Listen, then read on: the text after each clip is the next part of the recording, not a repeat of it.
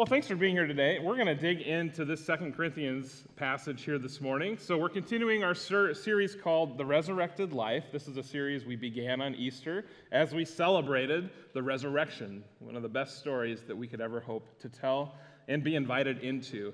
And we talked about that there's no need for Saturday anymore. As we look at this cross here, we remember the cost of our sins, we remember the sacrifice, but we also notice that it's empty. And we know that the grave is empty too. And hundreds of people saw Jesus very much alive after they saw him die. And so there's no need to live in Saturday. Saturday, where we know our sins are paid for, we actually are invited to live in Sunday, where in addition to our sins being paid for, there is abundant life that we get to live into as the body of Christ. So what characteristics do we look for in our lives and desire to grow into so that we can live that abundant life today? That's what this series is about. And then later at the end of May, we're going to shift gears and we're going to talk about the resurrected church.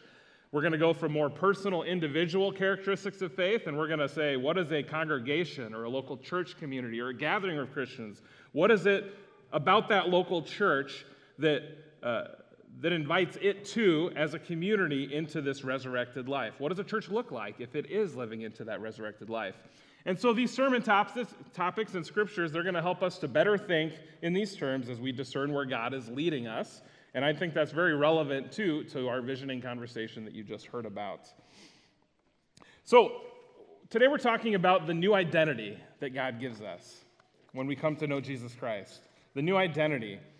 And I maybe have told this story before, but it perfectly illustrates what we're talking about, so I'm going to tell it again.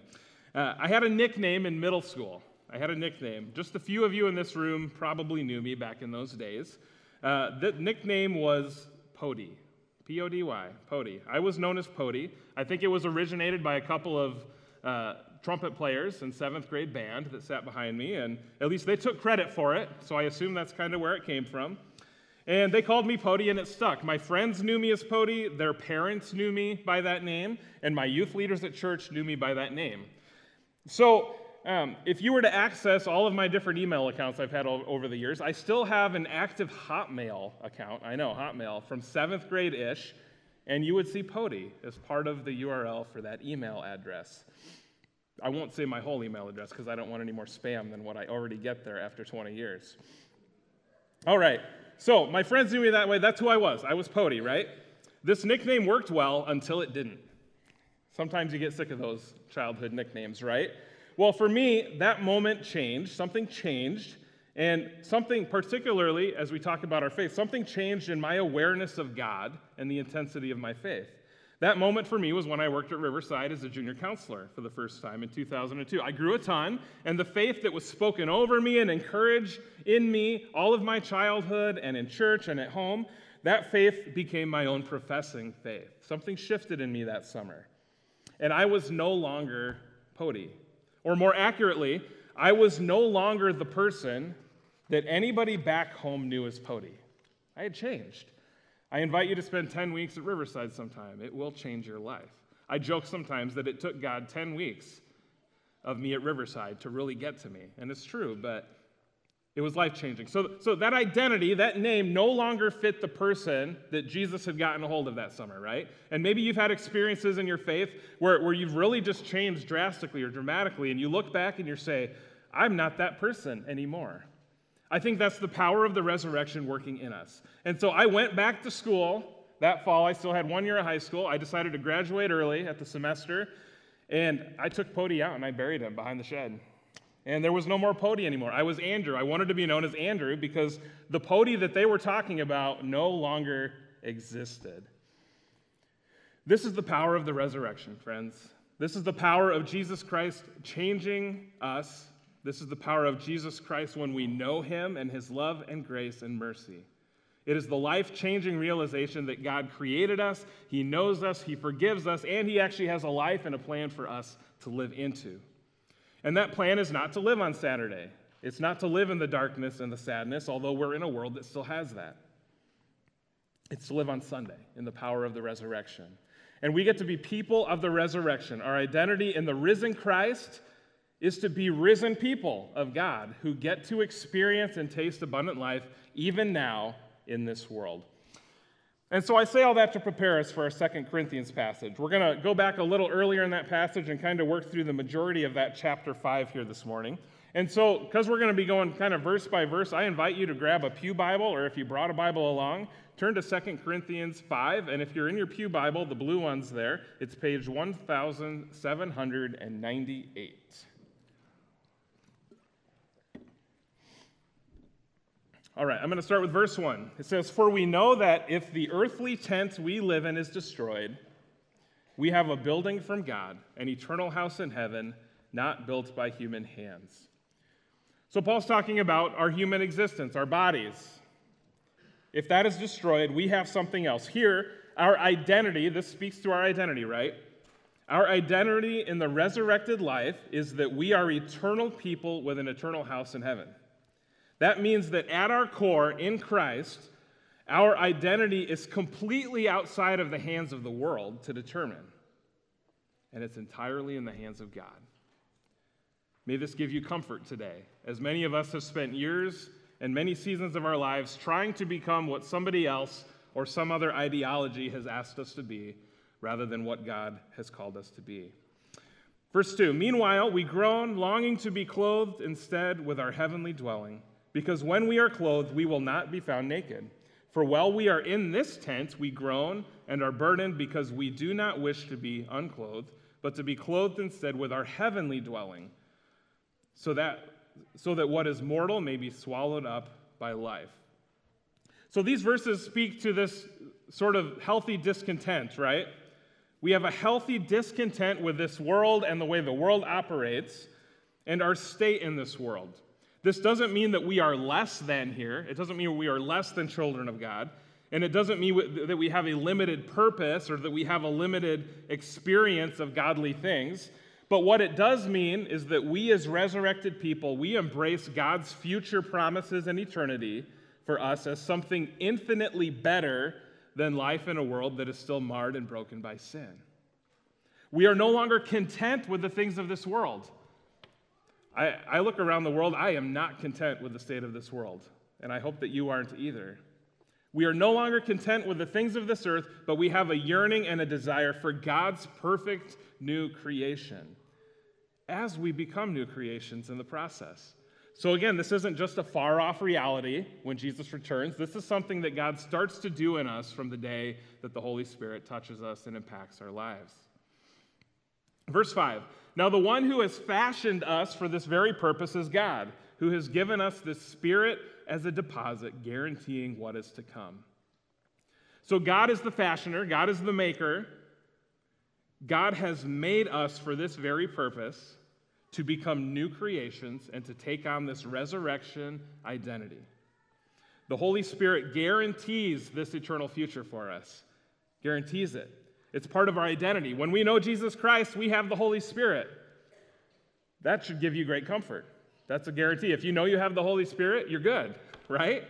Which is one of the reasons why I'm so passionate about talking about the Holy Spirit and preaching on the Holy Spirit and reading the scriptures about the Holy Spirit and Pentecost, because the Holy Spirit not only guarantees you for this resurrected life, it starts to do that resurrected life in you right now, and as you live and as you continue in life. And the Holy Spirit wants to guide us and direct us into this abundant life. Continuing with verse 6, "Therefore we are always confident and know that as long as we are at home in the body, we are away from the Lord. For we live by faith, not by sight. We are confident, I say, and would prefer to be away from the body and at home with the Lord. So we make it our goal to please him, whether we are at home in the body or away from it. For we must all appear before the judgment seat of Christ, so that each of us may receive what is due us for the things done while in the body, whether good or bad." So this passage speaks to this tension that we have. We want the new and eternal, but we're not there yet. This is the two-kingdom theology that we've taught on occasionally. The kingdom of God has been established here on earth, but not fully realized, and there's this overlap with the kingdom of sin and darkness, and we're in that in-between time. We're in the tension. And Paul writes here that we are confident. We are confident in God's promises to us and his identity spoken over us. We're confident. We don't need to live timidly. We don't need to live unsure of God's power and God's ability to fill his promises. We can actually live with a confidence that God has it taken care of as he has taken care of us. And so our lives that we live are aimed to please our Heavenly Father, whether in the body or out of it, Paul says. We aim to please our Father. We are called to live by faith and not by sight. We are called to put more stock in the things that we don't see in the promises of God than the things that we see and can touch and can do business with here in this world. And he says, for we will all appear before the judgment seat of Christ one day. Moving on, the next section in your Pew Bible, and in most Bibles, is titled The Ministry of Reconciliation. So we're going to pick up at 13 and skip a couple verses there. So verse 13. If we are out of our mind, as some say, it is for God. If we are in our right mind, it is for you. For Christ's love compels us, because we are convinced that one died for all, and therefore all died. And he died for all, that those who live should no longer live for themselves, but for him who died for them and was raised again. This is a good one. How many of you have ever been told that you are out of your mind because of your faith in God or your adherence to the life of Jesus and his teachings? It's happened to me before. Have you ever been called out of your mind? This is certainly one of the common accusations against Christian belief and convictions today, and that's okay. It is better to be seen as out of our minds because we love Jesus and want to love other people than it is to be seen as normal in the eyes of the world. I don't want to be normal in the eyes of the world. And if we are in our right minds, Paul states, it is because of and for those that we minister to, that we are called to reach on behalf of the gospel, as we seek to connect and build bridges to others inside and outside of God's family. So it's okay to be seen by the world as out of our minds, and it's okay to be in our right mind as we build bridges to those who God loves and wants to know the gospel truth as well. Verse 14 says that Christ's love compels us. And this is kind of where we get into that vision conversation. We are not compelled in Christ by the fear of death. We are not compelled by the punishment of the cross. We're not compelled by that. We're not compelled by avoiding what is negative. Rather, we are compelled by the most positive thing that will ever be in front of us, and that is the love of Jesus Christ and an invitation to know him. Think of it this way. Would you rather be on a beach being chased by a grizzly bear? Anybody think that sounds really good? I've been watching through some of the seasons of the show Alone, where they drop people in the wilderness and they see how long they can last, right? One of the ones I watched had a lot of grizzly bears, and somebody was chased a little bit by a grizzly bear. That is being compelled by fear, right? If there's a bear behind you, you go. You're afraid, you want to get away from it. And so that's why you go in the direction that you go. But what if, let's say you'd been waiting your whole life to go to the ocean, and as you pulled up your car to that parking lot on the beach, you looked out to that water and you said, man, I want to experience that. And you run. And you run to that water and you put your feet in it and you say, wow, this is beautiful, this is amazing. That's what we're talking about here, right?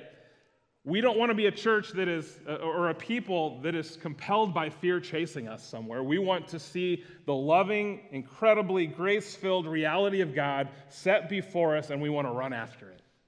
We want to run after it. We are drawn forward in Christ and into our vision as a church because Christ's love is so appealing and good that we cannot help but chase after it. And Christ's death for us and for all causes us to live not for everybody else, but for him. For his love, for his purposes, for his plan and his identity for us. Verse 16, so from now on we regard no one from a worldly point of view. Though we once regarded Christ in this way, we do so no longer. In other words, the worldly system and the worldly lens and the worldly way of doing things is of no more use to us in the resurrected life. We don't need that way of processing and living anymore. Our identity in Christ is in God's systems and God's processes and God's lens and truth and reality, and that is what governs us now. Verse 17. Therefore, if anyone is in Christ, he is a new creation. The new creation has come, the old has gone, the new is here. All this is from God, who reconciled us to himself through Christ and gave us the ministry of reconciliation, that God was reconciling the world to himself in Christ, not counting people's sins against them. And he has committed to us the message of reconciliation. So in Christ, we are a new creation. We're not a fully realized, fully formed new creation until Jesus comes back, but we are a new creation. We take on a new identity defined by God and not by our sin, defined by God and not by the world around us. We take on a new identity as people of the resurrection, having been reconciled and restored to relationship with God. And we share in that mission that others might also be reconciled to God and understand his loving grace and forgiveness for themselves. Verse 20, we are therefore Christ's ambassadors, as though God were making his appeal through us. We implore you on Christ's behalf, be reconciled to God. God made him who had no sin to be sin for us, so that in him we might become the righteousness of God. So our identity in Christ, as people of the resurrection, part of our identity is that we are ambassadors for Christ. We are ambassadors for Christ. And Paul writes, as if God was making his appeal to the world through us. Because guess what? He is. He's entrusted us with that message of reconciliation we just read before. We are the ambassadors of Christ as the church. That is our call, that is our mission, that is part of our identity in the body of Christ. God sent his only Son to take on our sin so that we might become the righteousness of God. We might become people who embody all that is attractive and good and holy in God's kingdom so that people may want to experience that for themselves too. We are the restored people. We are the reconciled people. We are the resurrected people. This is who we are in Christ Jesus. This is who we are as we take on the mantle of the resurrection and live into that life that God has for us. This identity is for today. This love is for today. It's not for some future time to sit around and wait for Jesus to return while we sit apathetically waiting. It is for today. We are called as ambassadors for Christ today, to take on the mission today, period. And so how can we summarize then? If 2 Corinthians is our truth today, if this is what we're drawing from, what is our identity in the resurrection? I would put it this way. You are a restored, reconciled, resurrected child of God who is called to be an ambassador for Christ himself. You are a restored, reconciled, resurrected child of God who is called to be an ambassador for Christ himself. This is what it means to say, I'm a Christian, and mean it. This is what it means to follow Jesus, to become more like Jesus. So this identity, is this one that you can embrace? Is this one that you want to live into? Let me ask you this. Have you embraced this identity for your life? Not just part of your life, not just Sunday mornings. Have you embraced this identity for your life? This thing that God speaks over you, this truth that God wants to invite you into? Or are you indifferent towards it? There's nothing indifferent about the resurrection. It's probably the least indifferent thing ever that Jesus did not stay dead. And there's nothing indifferent about Jesus' love for you or his call on your life to follow him. There's nothing passive or apathetic about God's love for you. So, is this something that you can embrace? Is this something you want to embrace? Is this something you want to embrace? Because we've been there too. Or maybe are you running from this identity? Are you running from the truth that God speaks over you? Because I think we've all had seasons in our lives where that maybe has been the case. I know it's true for me. Are you running from this identity? Knowing that it's going to change your life, but fearing that this change might be too disruptive or scary. I think we've been there before. If you're indifferent towards it, if you're running from it, or if you've embraced it, I want you to know, friends, there's nothing but God's love and grace for you here this morning. Because God isn't going to chase after you with fear to get you to do what he wants, but he's going to put this beautiful, incredible reality in front of you so that you would desire to chase after it. The one who is resurrected invites you to be resurrected with him. The one who is good invites you into him to experience his goodness. The one who is forever and ever, amen, invites you to know and experience his love forever. This is our eternal reality. So I encourage you today, take on this identity that comes with a resurrected life. And together, let's live accordingly. Let's let it change how we do life. Let's pray. Lord, we thank you, Lord, for the words that you speak to us, over us, in us, and through us, through the power of your scriptures and your truth. Today, Lord, may we live under this identity that you give us. When we know the power of Jesus Christ,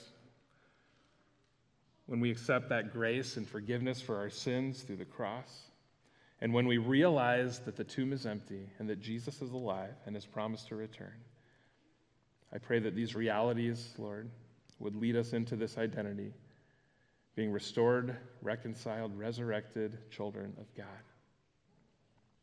And Lord, would you help us to work out, because it takes some working out, help us to work out what it means, Lord, for us to be ambassadors to Christ, to each other, to our families, and in this community that we live in, Lord.